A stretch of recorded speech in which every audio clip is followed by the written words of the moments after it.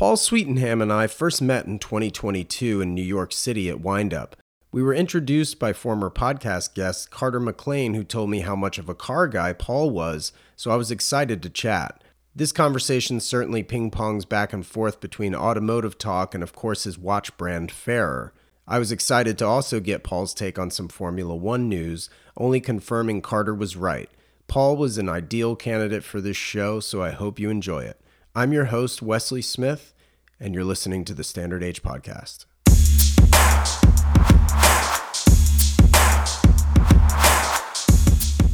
Hello. Paul. Sorry, I got confused in them. Was it 4 or 5 or? Oh, all good. All good. I'm just sitting here sipping coffee anyway, waking up. So where are you? San Diego, my house. So It's 8. Yeah. Because you're 5 ahead of New York, right? That's correct, yeah. Yeah, so it's too bad we don't have something to measure this for us, you know. Yeah. I don't even have a watch on. I don't either. I just woke up. I don't sleep in a watch. Do you sleep in a watch? No, Yeah. never. Well, I guess you shouldn't really. Why? Is there like a... Because you can have quite violent sort of movements when you're asleep, you know, if you... Oh, you might hit the like nightstand or bedside table or something. Or your partner. Or your partner. That's true. You could cut their forehead or something with the Knock crown. her out. Right. Or him, or them. Yeah. Yes. Whatever. Yeah, exactly. Where are you? This looks beautiful. So we are in that out there is this I have the offices. Yeah. I have quite a big office to the left of me. Mm-hmm. Then we use this for a sort of showroom. Wow. Sort of, you know. Well, that's one hell of a showroom. It looks like, I can't tell if it's wood or gravel behind you. It looks like wood chips. It's gravel because Okay. You have to have gravel for the insurance. Is that like for flame retardancy or something? No, noise. Well, so anyone coming across the gravel that is not meant to be there, you can hear them easily. Oh, that kind of insurance. I see. Okay. I was thinking the insurance is cheaper if it's flame retardant. Like I was thinking. Yeah. So this is a farm about 15 acres, and we have this, and then we have a workshop facility in Wokingham, fully fledged, 3-bench, and then some guys work for me dotted all over the country because we're sort of modern, so we don't need all to be in the same place.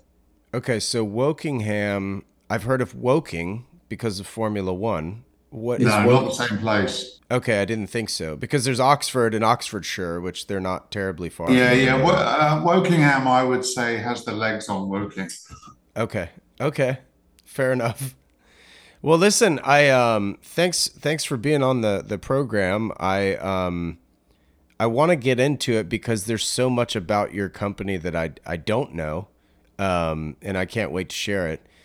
I understand that you're one of 4 founders. Is that right? Yeah, but really, they're not gone, but they're not involved in any way. So we own 2 businesses together. Okay.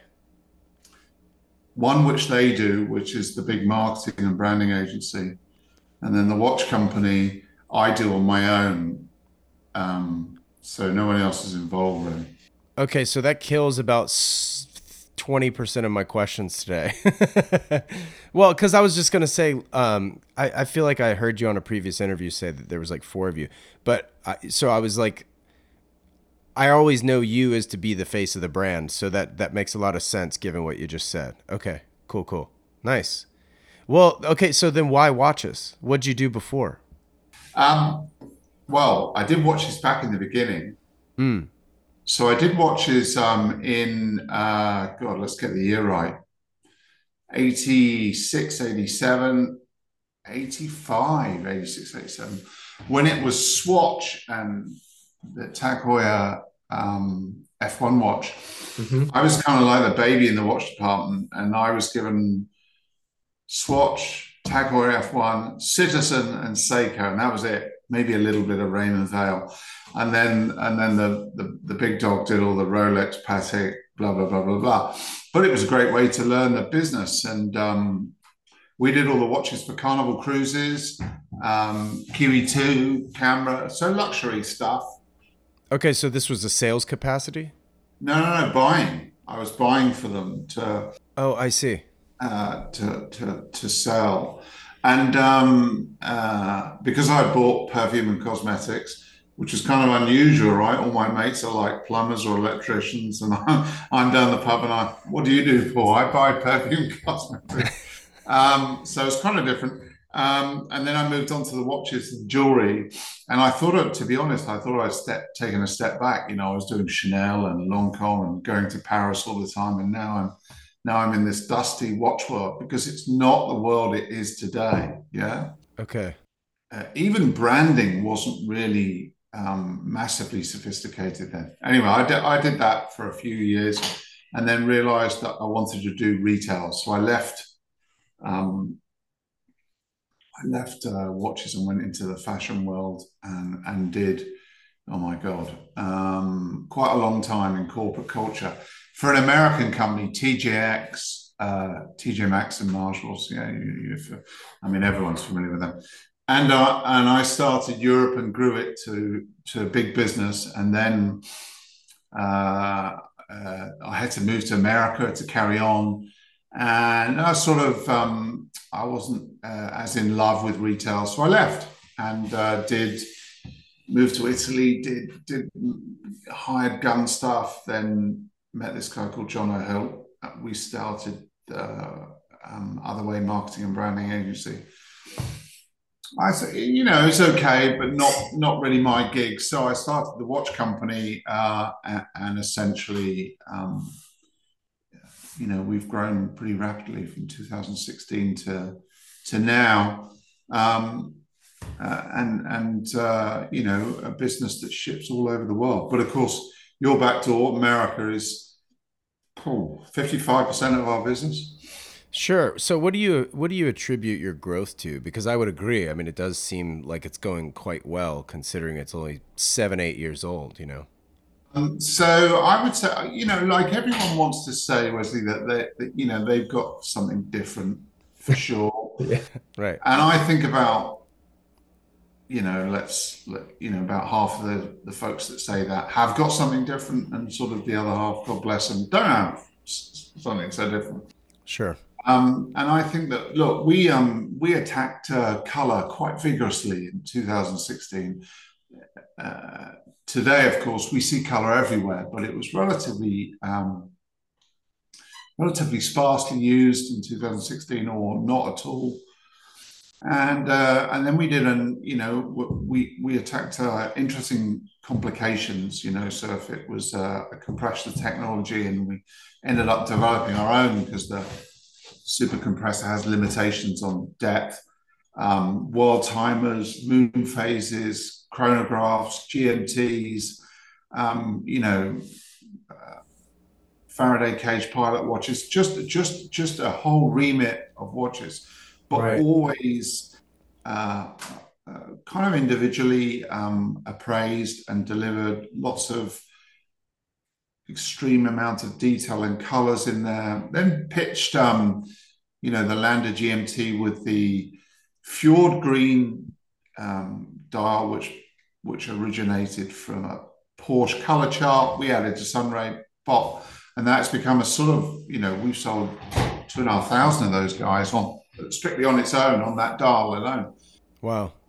So really, I guess we've built a pretty loyal fan base. Many of our customers are multiple Fairer owners, not single, and that's the real reason for the broad cathedral look. So you could buy 5 Fairer watches and not cross over, in the appearance and function of your pieces. So and then we've been successful in shipping 50 plus countries. So we're good in the Middle East, good in the Far East, good in the US.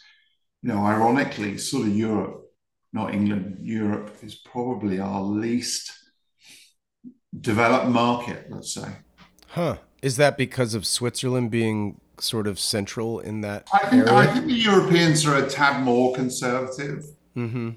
Whenever we do a black dial watch, essentially like the Endeavour or something like that, we trade well with that in Europe, specifically Germany. But Sure. I think the color and the details are more appreciated in America and the Middle East and the Far East. Not you can never say anything exclusively, but in Right. general. There's so many directions I want to go with this. With regards to shipping all over the world, though, you started pre-Brexit and obviously we're post. Yeah. Has it been a struggle? I don't want to get too political, obviously, but No, it was no, just it more doesn't about make any more about difference, really. the shipping. Has it not? No, I can't say that Brexit isn't material for anything, but for the watch industry, when particularly if you stick to origin of Switzerland, they got fairly safe and well-established trade agreements right the way through the world. So because your origin product is Switzerland, you may be shipping for the UK, but because your origin product is Switzerland, you're in a good place to ship Okay. internationally. Yeah. Europe is just okay. So you trade where the EU VAT is in the price, but that's always how we did it. So we really didn't feel much. So, are you set up as a third party logistic then? Are you drop shipping from Switzerland to the customer as well, No, or no, do you no. guys send We it to ship the everything UK from here. for QC reasons? Yeah, but it comes in a we have here what is regarded as a secure tax-free logistics holding that it's still in Switzerland whilst it's in this, and as soon as it leaves that and goes to England or goes to a VAT, then the tax is applicable. But I see. yeah. Interesting. Is that something that most people are A, aware of, or B, take part in? Is that just the way you do business in the UK? Pretty much Christopher Ward does exactly the same. Okay. Being really the bigger guys than us, and has exactly the same approach. It's funny you mentioned Christopher Ward. When you were talking about cruise ships, I thought of Mike Pearson because he used to work on them. And then, yeah, and That's then how he got obviously, that red glow. exactly. Yeah. He's just stuck in the Caribbean, I guess. That's really funny. So how have you gone about sourcing and or like choosing the movements in your watch? Is it sort of price contingent? Is it ability, meaning the complication, or We use Dupois de Pras, Le Jouperet, Solita, the three, but we don't use entry level Solita. We use SW300. We use their chronograph movements. We use the Le Jouperet G101, which is fantastic, 68 hours reserve. cool? We use specialized modular makers, Dupois de Pras. But pretty much we tend to use top grade. Occasionally we use Elabore, but even then that's adjusted, and screws added, decoration added, bridge changed, whatever.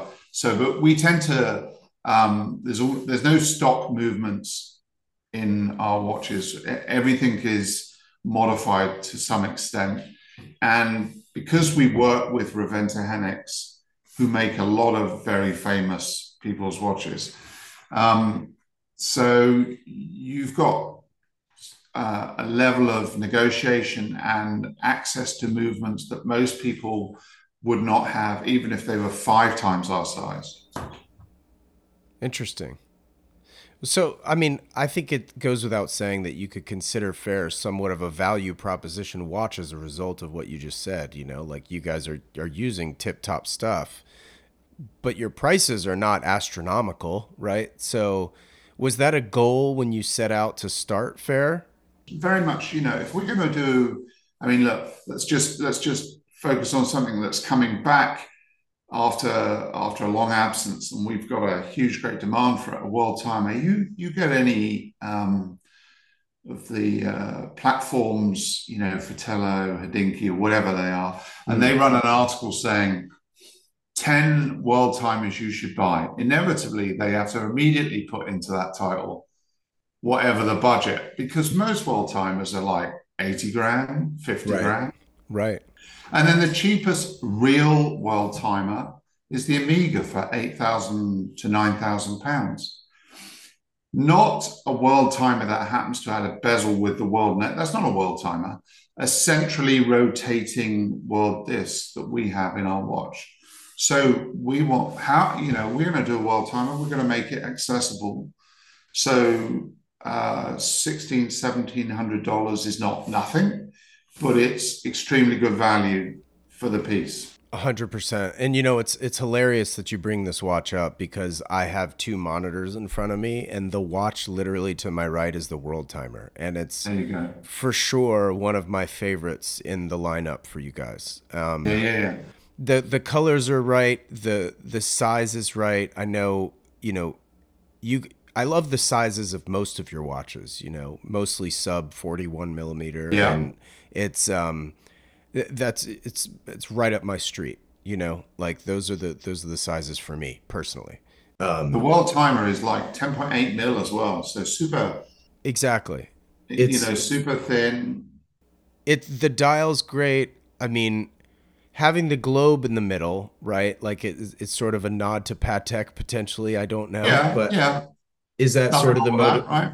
Well, no, not at all. And I also like the font of the Arabic numerals you guys use. They're, sans serif, but it's clean, but it's kind of interesting. It's sort of a modern font within a historical watch, which I think is like really beautifully done. That's nail on the head. We're not no, certainly not to knock any of these things, right? But we're not interested in any way homage or Mm. similar.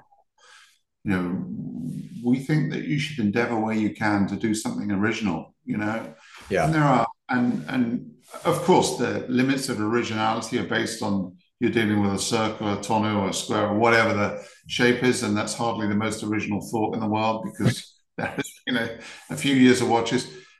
But I think you're a sort of incumbent to try and put your own label on things. So it's Hmm. like we'd like to think that our watches, with the fairer covered up, are still identifiable to us. Yeah. Yeah. It's the removal of the Nike swoosh and it's a Nike, that kind of thing. Yeah. Exactly. Yep. Yep.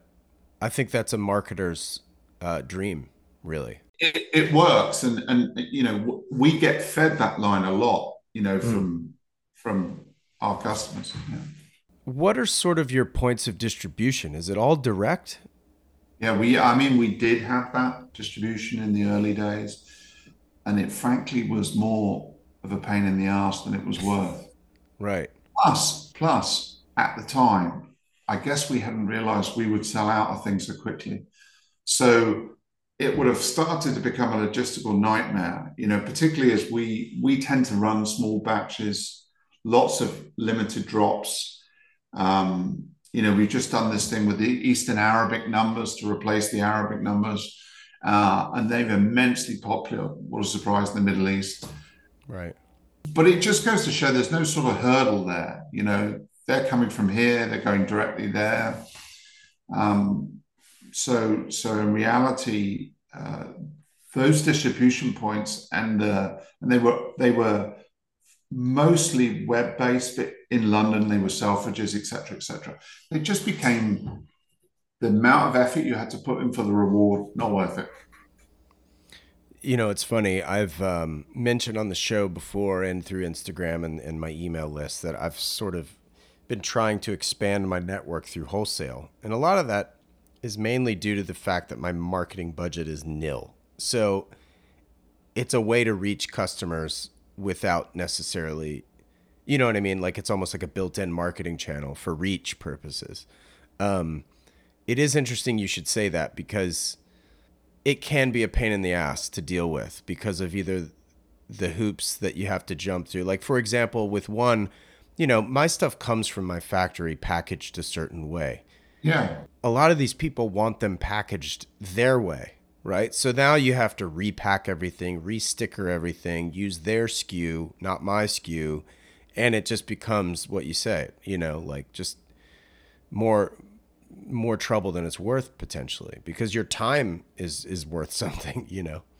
It's really interesting the connectability of folks. We had a couple of people in from Colorado on Saturday here in Ascot. They had Okay. bought two or three times before, but they wanted to come physically here. Yeah. We got the fair a Mini Cooper van out, sit in the car, take the pictures, Amazing. which is fantastic. But you know what? It's good to have the connectability, and then we do all the Warner Wound shows, and they're brilliant. Right. Yeah, sure. So, how early did you started going to those? Because I only started going, I guess, what was it? 2022 in Chicago was my first one. We were a very early adapter. 2016 was the first one we went to, and there was no one there. That was although that was Chelsea Market. There was a Mm. lot of tumbleweeds in that show. There was, Right. not the biggest head count. And then when the head count came, it was tourists, really. Yeah. Yeah, Chelsea Market. Yeah, sure. But it was good enough to come back. And those guys have done a great job. And, when you look at that New York location they have coming up this year, whoa, very good job. Yeah. Okay. So those shows are quite successful for you. Then I take it. Megally successful. And then there's some appearing in Europe here, not as many as we would like. I really think Worn and Wound, the wind up show, I really think they probably were the trendsetter there. But Yeah. it's a good business model, to sell direct to the consumer, but then have because we don't physically sell at the shows. So it's good, you get, I don't know, Peter comes on behalf of his 12 mates out the West and picks up the watches and says, they pass for me. And, my standard is the same for my group. And you really build up that way. With the last show we did in New York, I want to say 80% of the people came to the stand deliberately to say, give me the moon face. I need to try this on. I need to be ready when it's back in stock. So it's good for me. Or give me so it really works that circle. That's great. We enjoy it. We enjoy meeting folks, but you don't have to have lunch with these people. This is it's an enthusiastic exchange. You see literally thousands of people. Yeah. Um, and we always see a big bounce after the show in orders. So, okay, so you're not selling direct at the show, meaning you're not bringing inventory with you. Now, are you ringing people up, however, and then shipping later? Yeah. Okay, I thought so. Okay.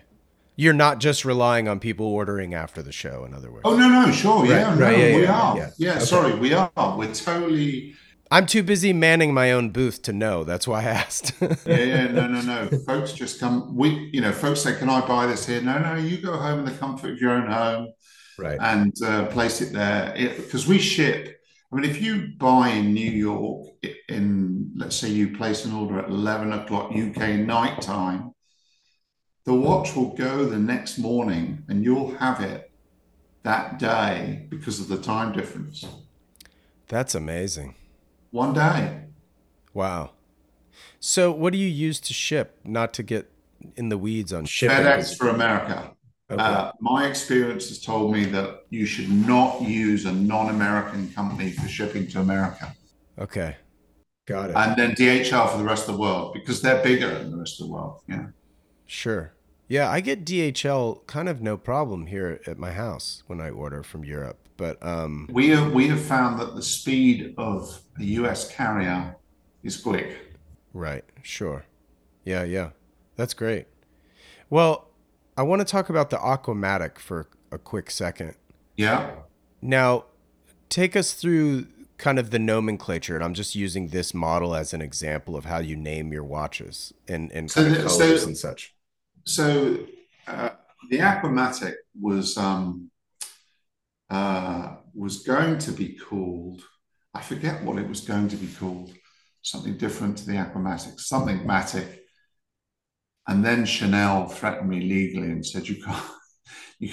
They found that we were trying to register this name, and I was walking down New York, and I had a phone call from a lawyer, very well-spoken lady with a bit of a French twang, And I am from Chanel, and we are stopping your registration of a particular name, or we'd like you not to.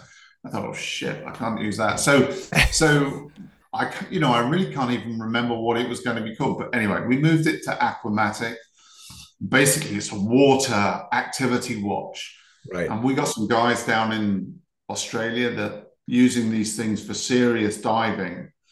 Um, they sort of had a very gentle nudge at me to say, are they really proper serious stuff? And I said, well, unless you buy them and try them, you're not going to know, are you? So Right. that's what they did, and they now send me regular shots of using it in proper diving scenarios.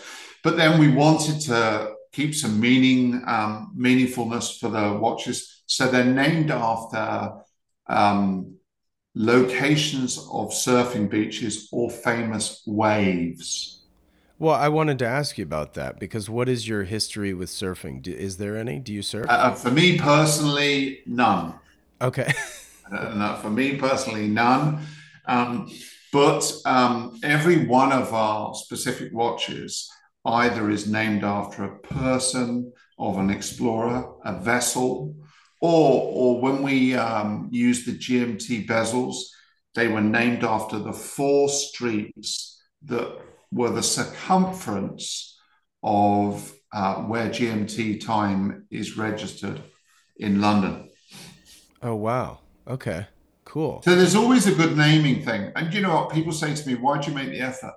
Because you can have a dialogue with someone who goes, hey, I've got the Stanhope. I'm interested in the Lander, but I really want to just feel about, the Erebus first. And it's just an easier way to dialogue through the range. Sure. Yeah. I mean, I'm kind of the same with my t-shirts, like naming them sort of after cars and such because it's Cars. Oh, we love yeah. cars. Yeah, yeah. No, we'll get to that for sure, for sure. But I want to talk about color because you mentioned it earlier. And speaking of cars and color, you mentioned Porsche earlier and having used that color. But my understanding is the manufacturers that's helped you achieve these colors was kind of hard to find in Switzerland. Yeah, yeah. Do you know what? I mean, when you start and you show them colors, Yeah, started and we showed them specific Pantone adjusted colors because we always adjust the Pantone so they can't be exactly copied. Um, we would get back something in the ballpark. not perfect. Oh, that's lovely. The only problem is it's not the color we sent you. Yeah. And so it took a long time to find the right suppliers for hands and dials so that the color, the finishes, we use Louis. Everyone talks about Louis cast now, but we first used it in 2019. It was difficult to do back then, and then when you were using a PK finish like a PK polo shirt with varnish on top. That there is 42 steps to the world timer dial. Wow. You know, when we put that out to three suppliers, the first two came back like they'd been made by Edward Scissorhands, right? So it was hard, and actually, dial manufacturing is easily the thing that causes us the most length Mm. in our supply chain. So when you adjust Pantones, as you say, like, is it a common adjustment you're doing for each color, or does it depend on the color? Like, are you Well, making when you it adjust Pantones, you either put in black or white. You put in one of those two to go either way, right? um, or we invent a color completely that we find, like the Milan Tonu was. I jumped over someone's fence in Milan, run up to their door, and took a photograph of a ceramic pot, and we copied that. I would not recommend this as a general Right. activity. No, no, no. And they must not have had gravel roads either. They did not have a gravel road, no. And they were rather shocked when I wanted to take a picture of their pot, but there you go. But it was useful. Or for the moon phases, we used 17th century Japanese watercolor prints. We took the colors off them. So there's a lot of different originations for the colors. Okay, so it's not always adding white or not always adding black. Got it. Okay, so there's no real it is case by case. That's cool. Yeah, yeah. Well, how do you nail down the color choices unless, there's a Italian pot to choose from or these Well, watercolors like you kind of have a sort of an image of where you want to be. I guess a better question is it you or is there any sort of design by committee in There's at two Fair? people. There's two Okay. people involved in the process, Mike Heath and me. And if I could allow myself the license of using Lennon and McCartney, clearly we're not as talented as that. But These guys did much better in their own space and then came together. And that's the same for me and Mike. We work apart, come together, work apart, come together. mm, But Mike is an outstanding renderer as well, and as originally a product designer. I'm a conceptual product person without his technical competence, and we blend those things. And me and Mike can so we can have a long runway, but a really short takeoff. okay. Yeah, so seemingly is going nowhere, and then bang, we're off in the air. And Right. you have to work. I mean, what we're doing at the moment, summer 2025. Well, that is quite like jamming then. You're just sitting in a room playing and then all of a sudden it clicks. You're like, "Oh, Yeah, yeah. that's the note or that's, the hook." And it very consciously doesn't click, Right. something appears on, I'm sending it to him or the other way around. And, you can tell the non-work with the delay in the response. Right, right. Oh, that's funny. Wow. What what part do the complications in your watches play with regards to color? Like, do you look at complications as a way to feature more colors because there's quite literally more on the Yeah, dial? yeah, for sure. I mean, certainly in the case of world-time GMT, even by the hand, right? Right. Or in the Meredith GMT that we just did, where we've got uh, effectively sector dial with sunray and gravel finish, raised lumicast, overpainted on the lumicast, different color hand. There's a lot of components in what is a 38 mil dial. There's a lot of components. So we would definitely use the complications. Then when you get to three hand, you've not got so many elements because obviously you've got three hands. So you really have to, we think, achieve a lot, but minimally, right? Minimally. So you make it look like a museum exhibit. It really has to be striking. And the Resolute is a great example. It's a white varnished enamelized dial, but it has lumicast numbers with black. So it has halo lumi and then an orange second hand. But we also have a gazillion color leather straps, and a white watch works with all of them. So there's always a way to play the color in. Yeah, I haven't dived this deep into your website. Can you choose different straps on your site when purchasing just initially? And at the most extreme number of options, 15. Wow, that's great. Yeah. That's amazing. Who makes your straps? Can you share? Yeah, yeah. We have a company called SIS, Okay. in southern France. I like French because the French have an extraordinary competence with leather. We require quite some different color shadings in our leather: avocado green, Aragosta orange, Argave green. And we have found that SIS are, a perfect partner.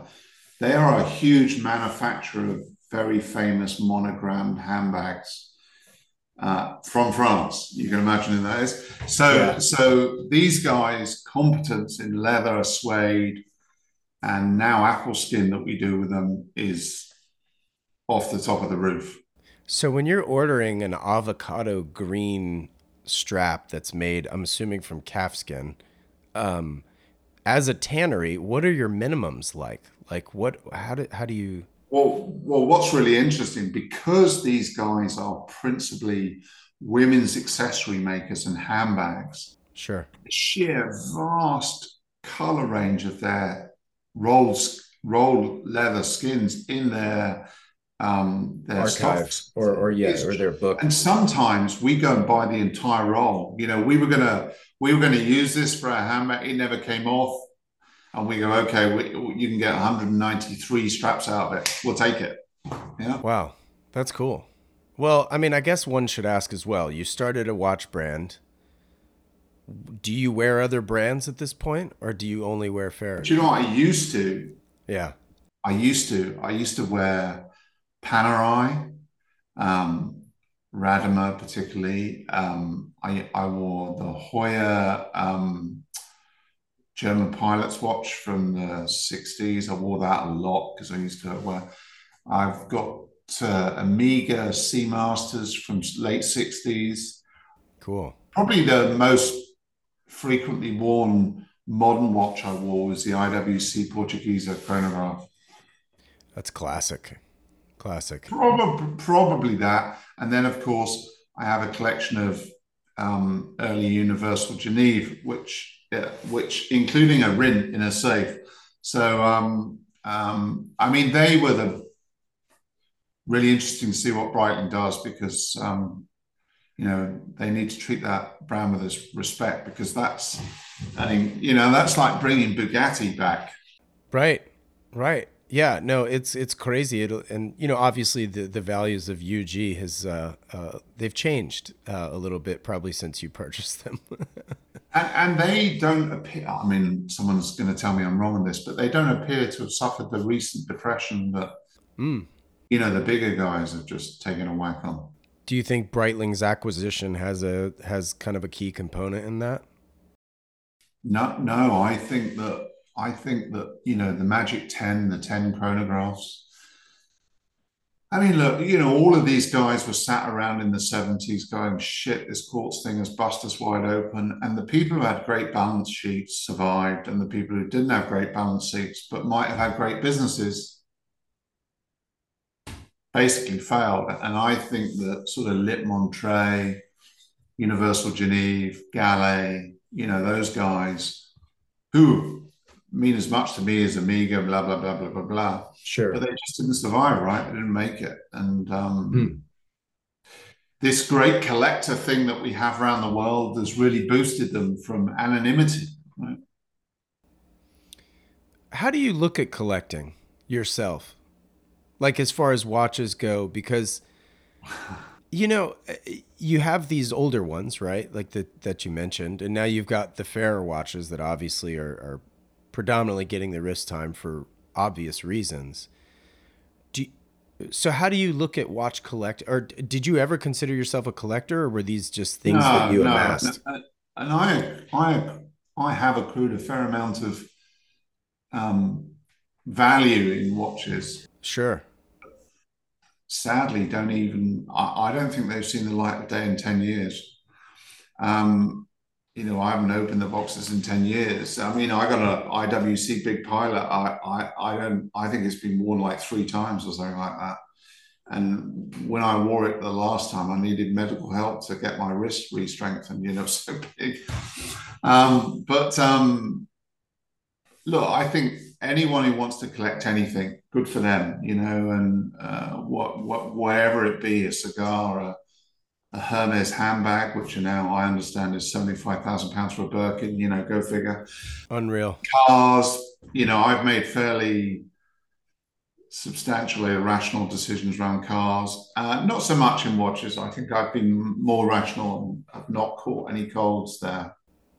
What was the most irrational decision you made in cars? I'm dying to know. Do you know what? I bought someone's Project 911, which is bespoke for them, and I thought I loved it, but I should have stayed as being a curbside admirer. What was wrong with the car? What happened? Well, I just didn't really love it, at all. I got it back, and he he'd done a beautiful job on it, very tasteful. But ultimately, it was his dream, right? And he hit some financial disaster, so he had to sell it. But you know, I shouldn't have bought. I prefer the Daytona story where I bought for 250 and sold for 650. That's a better story. Wow. Yeah, good for you. What color was the 911? The 911 was actually a Goldwing Mercedes blue. Oh, interesting. I mean, very tastefully done. That sounds beautiful. Yeah. Yeah, yeah, yeah. Okay, so what was your very first car? Full Cortina 1300 Deluxe two door, Now, how many speeds was that transmission? four, Okay. number plate RDL 814J. I can even remember it. And you know, plumber's mate that they use to stop a leak. Yeah. I had that on the bottom of my sump plug because I cross-threaded the sump plug, and I'll never go to heaven. I sold it. I sold it to someone else, and I didn't. Perhaps I didn't mention that in the sound. I'll never go to heaven. That's so funny. Oh my God. All right. So, have you had a favorite car in your life, even if you don't own it now? Yeah, I've still got the 993, just a basic Carrera 993, 272 brakes, so pre-Vario. There was a French banker here. He bought a C16 with a left-hand drive, super rare, and Banque Nationale. And then the bank decided to pull out of England, go back to France. And I bought it off him. And of course, it was a left-hand drive, so I was able to chip in. But I've driven that 90,000 miles and I've had it for 20, coming up to 26 years. Good for you. What color is that car? That is, it's dark ocean blue. Okay, so you seem to like blue then.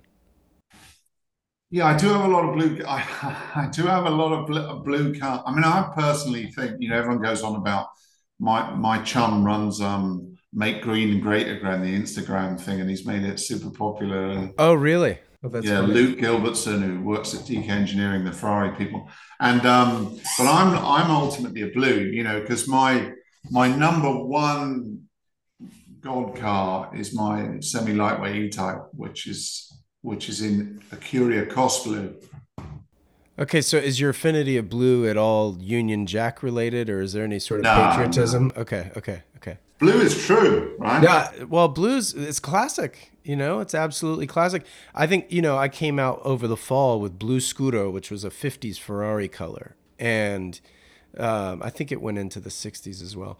Um, Unbelievable color on those cars, which it's kind of, I mean, it's the opposite of lipstick on a pig. When the cars were that beautiful, like you could have put anything on it and it would look beautiful. But the blue specifically, the Blue Scooter was just, God, it's just the My class. Daytona was Celeste blue, Oh, interesting.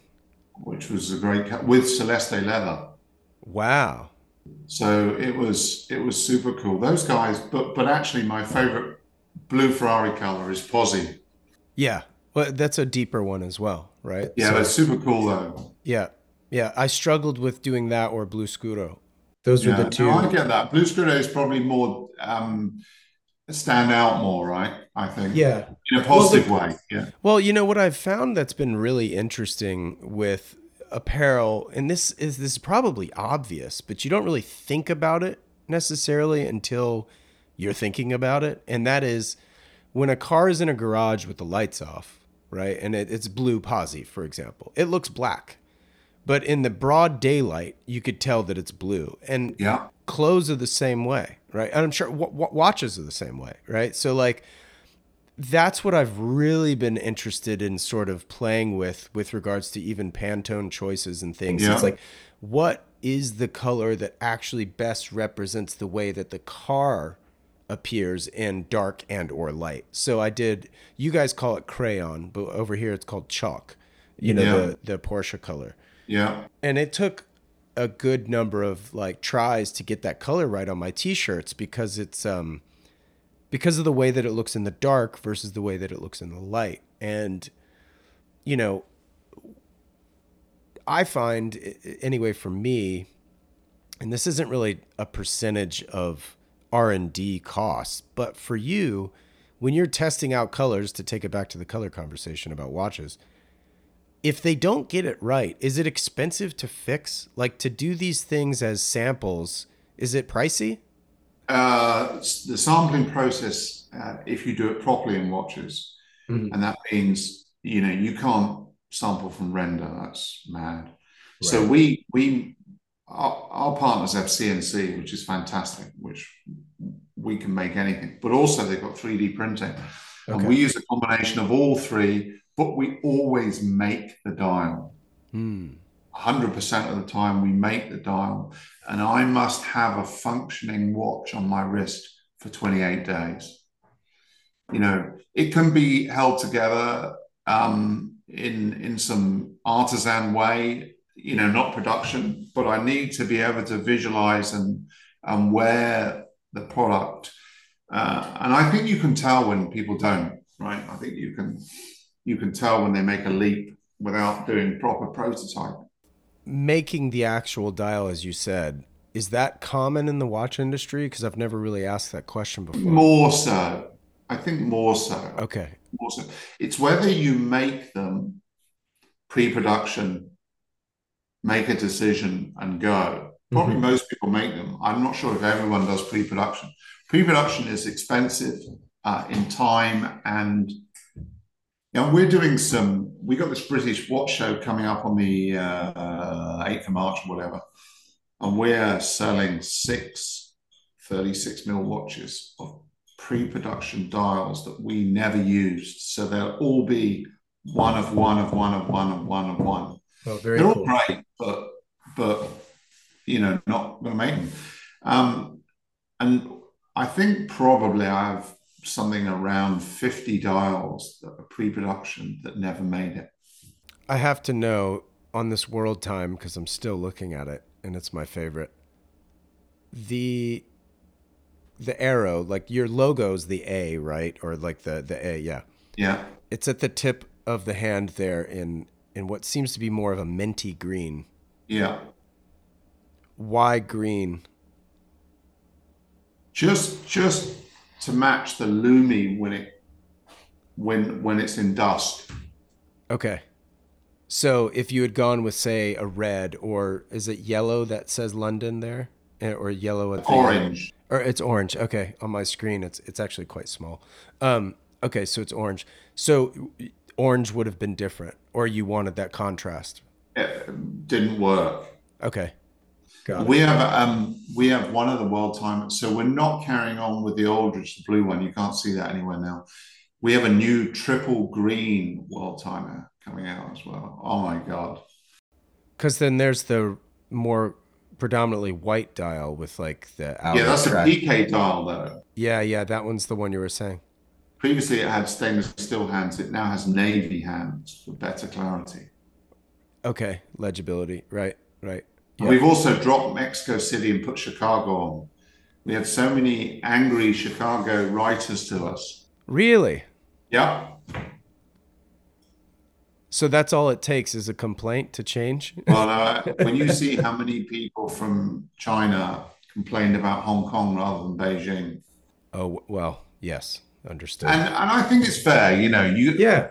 not having a reference to 1.5 or 1.3 billion people is kind of silly. Well, yeah, I was going to say, you look at your demographic, which, by the way, I was going to ask this earlier and forgot. Who is your customer? Do you know what? Our customer is so broad, you just wouldn't fathom it. So there were 5 people in the showroom on Saturday, and there was about 6 or 7 years between every one of them. Wow. We have folks who stay here in London from the Middle East that show up in a row of 4 Range Rovers, and Yeah, only the passenger is only in the one in the middle, gets out, buys his watches, and goes again. that's And we make cool. watches for his household as well. Um, and then we have people bringing their son. Since we started doing the 36 mil GMTs and 36 mil three hands, we have a lot of about to be wed people who come and buy 36, 39 matching watch. I mean, it's just the broadest cathedral possible. Does that make it more fun for you? I would imagine it Personally, would. yes. Yeah, I think it sounds fun to, see that grow I that think way. diversity is the spice of life, right? Sure. And Yeah. wow, do we have a broad spectrum of folks? We sell to a lot of arty people on the West. We sell to a lot of sort of musical type people on the East Coast, Hmm. Carter, Yeah, of course. Yeah. Shout out Carter McLean. and we sell to a huge amount of folks. Our biggest destination in the US is Texas. Oh, interesting. I mean, it's color. Really? Yeah. Okay. That and usually size though too. Everything's bigger in Texas. Well, I mean, I don't know. I mean, maybe these things are perhaps, sort of established views, but Yeah. we sell pretty much something of everything in our range to Texas. Okay, so with variety being the spice of life, but blue being the through line of color in your car collection, that must mean the silhouettes of your cars must be different then. So what's in the garage? Yeah, so E-Type to Mark II Coombs Jaguar, TVR Griffith, Okay. to 911s, to a Gordon Keeble. Gordon Keeble's that's actually metallic gray. Gordon, there's only 100 Gordon Keebles in the world. Giorgio Gigetto designed it. First ever complete car he designed when he was a kid. And for uses a Chevy lump, 300 brake horsepower Chevy lump with a UK space frame. They made 99. One got made with spare parts after. Of the 99, 88 are on the road.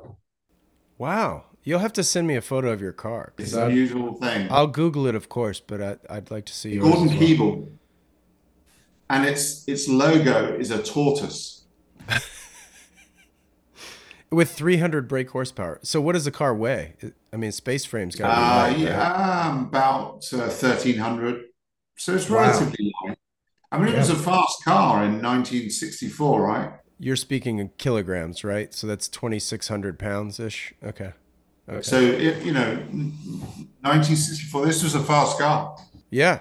Miles per hour, 6.5 seconds, standing 62. What's the And it most looks unique even if distilled down to the tortoise logo, it's going to be different, you know? and full red leather. Amazing. Well, you got red on the wrist. What's the watch you put on? This is the recently released aqua compressor Heckler Titanium case? It looks titanium, indeed. Yeah. Internal rotating bezel, compressed crowns because it works at 100 meters water resistant with the crowns out, 300 with it in. Oh, wow. We sell a ton of these. We've just done a full Lumi dial one, and then our traditional black one, which but because it's black, the way the color comes out is tricolor Lumi. So these are big demand watches for us. Nice. So the red leather was in the car. What was the most recent car you picked up? Do you know what? I bought a 911 50th anniversary. Sure. It only had 4,000 miles on it, and it had the power kit. So it was rare. So if you're going to buy a modern 911, you want it to be reasonably rare. So if you want to flip it, you don't, lose your shirt on it. Right. I can't say I'm loving it. Mm. Well, let's see. The 50th would have been a 99. 2014. Yeah, 992 or 991 rather. Houndstooth seats, all the green dials, so nice elements. Power pack, naturally aspirated engine, wider body, so you get more hips. So it's Yeah. quite good. But you know what? It's just, Is it too modern? I think it's possibly too competent. That's what I mean. Yeah. Yeah. I mean, the 993 is going to be a completely different driving car. I mean, 993 for me is king nine. I mean, everyone has a different view about this, right? But I think 993 is king 911. Independent rear suspension, still kept the obvious 911 traits. Most importantly, it's compact, small. It has everything you need. The manual six box is good, but you can drive it as docile as anything. It's a Yeah. great car. I mean, those are my favorite. They're just sadly not affordable for me anymore. They're priced out of my wheelhouse, They're mad, unfortunately. aren't they? They've gone mad. I mean, Yeah. someone showed me a Turbo S the other day for 500. I mean, it's bonkers. Yeah. That was the first car I think with carbon ceramics, right? The Turbo Yeah. S993. Yeah. Yeah, yeah. It's a gorgeous car though. I mean, and then if you threw like the roof in there too, the roof cars Oh from yeah. I mean, it's I mean, they're astronomical. incredible though. But they're a Yeah. bit, I mean, don't we all wish we could get a time machine so we could go back when they were nothing? And Yeah. And buy Apple stock and do it all. yeah, You yeah, know? yes. Yeah, no, exactly. That's interesting. Is there another car on the hit list coming up, you think? Do you got your Well, do eye you know on what? The anything? E-Type is at William Haynes.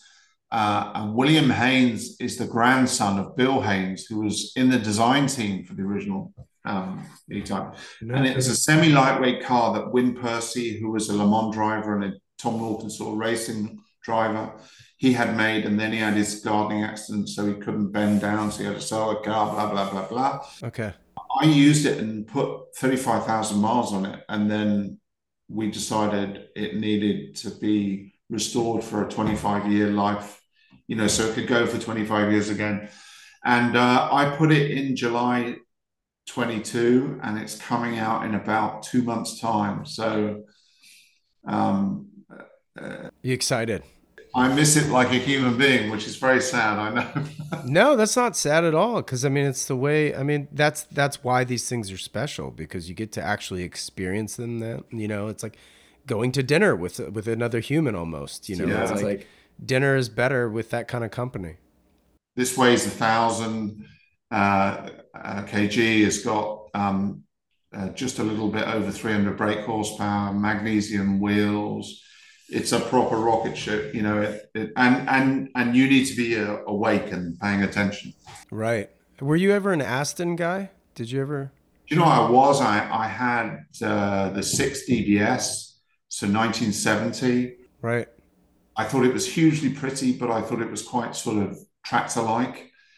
I had a manual DB9. I had a manual Vantage V8S, quite like that. I think that's one of the prettiest things. Ugh, gorgeous car.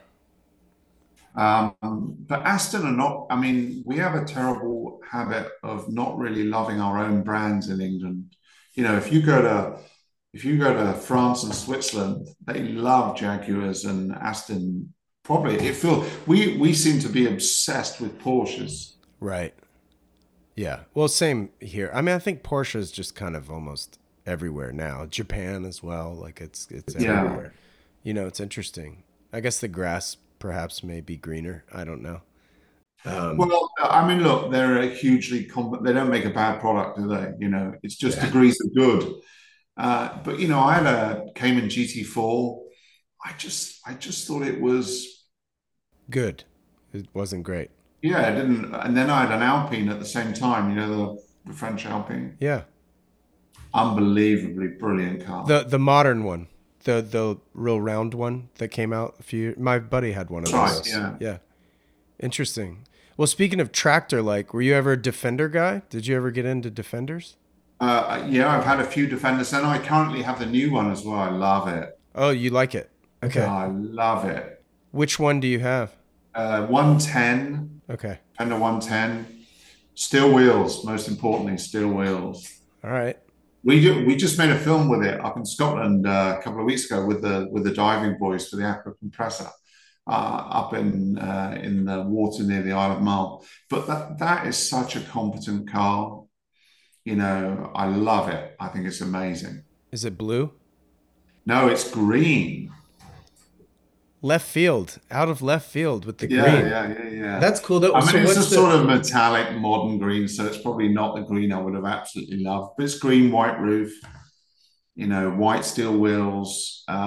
It's an amazing product, and I think they've done super well with it. Is it going to make the cut for Instagram? The Make Green Great Again?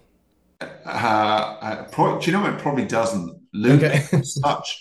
Luke has such a degree of exotica. He has literally thousands of people sending him pictures every day. Oh, I'm sure. I'm sure. I follow the green over tan one as well. That's a good one. Yeah, it's a great one. Yeah. Um, so you said you just shot a video with it. What's the video for exactly? I mean, obviously to promote the watch, I I'm mean, assuming, it's but so really, if you're going to do a dive watch, you really have to be comfortable that it's going to work properly. sure. Yeah. So we had the black one down in the Gold Coast, and then we had two of these with professional oil rig divers. So that's Okay. deep. Yep. And it's important for me, even though I know it probably won't get used for that, it's important for me to get the full colors from the divers. Yeah, of course. Yeah.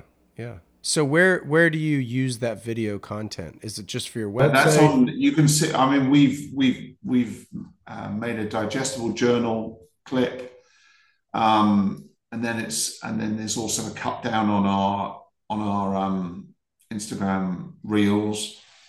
There's a much longer story about it, but Cool. Matt Hutt, who is a professional diver, he runs about 25 divers, various things in Scotland. You couldn't get a more enthusiastic person, but if it was not good, you would have known it in 10 seconds flat with Matt, That's good. Yeah. which is cool.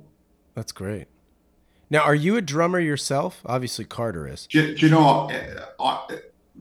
Sort of rustily, yes. Okay. I mean, God bless Carter. He's a freaking genius, right? Unbelievable. I mean, what a player. Also, amazingly nice chap, super nice guy. And he came to our stand when we had a watch called the Carter, just out of Right. curiosity. And I chatted to him, and we were looking for a couple of guys in the US that would wear the watches in the early days. We never ever have gone more than three people in the end because we use Amy Shaw, the photographer, Carter, and a third person, a helicopter pilot in the UK. And Carter is such a good egg. I think he's super talented, 100%. an exceptional human being, and very gregarious. And so I think he's done a great job for drumming, personally. Yeah. Yeah, no kidding. And then Amy Shore, for those who don't know, mostly an automotive photographer. Yeah, mostly, but I think it's a little shame because actually Amy's great skill is the sort of atmospheric scene. That tends to be mainly at car events, of course, but she has the ability to point the camera and capture a scene that 90% of us mortals would have gone, I didn't see that. Yeah. I just know her or familiar with her through the automotive Amy world. happens to be married to William Haynes, who's restoring my car as well. So it's a little bit. Oh, no way. That's funny. Oh, wow. So she's keeping a check on him. Yeah, of course. Right. It's all full circle anyway. The dialogue never stops, I'm sure. But well, listen, I don't know if I told you, I'm coming to London in April. And I'm actually going to be, I may cut this out of the podcast, I'm not sure. I'm going to go to the Bicester Heritage, the Scramble. It's brilliant. Are you planning on going? Yeah, yeah. I didn't go to the last one because actually it unusually clashed with the diary, but I've been to pretty much every one prior to that. I mean, it's not like there's nothing else in the world like it, but meeting at an ex World War II bomber base which is now full of engineering companies that do amazing things with Alvis, Riley, Bentley. You've got Hero, the race organization for classic cars. Then you've got a number of very modern car companies that do very leading edge technology stuff there. You've never seen so many cars in your life. For anyone who is worried about petrol-driven cars fading away, go there and you will not worry any further. I mean, just the most broad range of product you will ever see. Well, this was so I have a friend in Maine who is really big into Aston Martin, and he was going to be in England in May, and I think he was thinking the event was in May, but I looked it up, and it's April 21st. It's a Sunday. I already got my tickets. And Good man. apparently the tickets have kind of moved. So if you don't have your tickets yet, unless you have an in or something, but get your They're tickets gone. quick. Okay, yeah, yeah. But let's keep tabs because I'd love to see you over there. That would be amazing to It's meet a up. great event, and they have got a direct line with the weather gods because they have. I'm probably gonna, Well, yeah, I was gonna say knock on wood. but we have never seen any wet stuff come from the sky. Well, God, I hope that remains true in April for me. But so let's talk F1 for a second. How do you I feel think about? Lewis Hamilton has got an uncanny way of reading the pit, and I think he's made a good call. Will he get his eighth championship with it? Probably not. But will he finish with Ferrari? Well, yeah. So, I can't remember if I've said this on the show before or not. I think I have. I genuinely thought in 2021 when he lost to Max on that last lap or he's going lap to and a half or stop.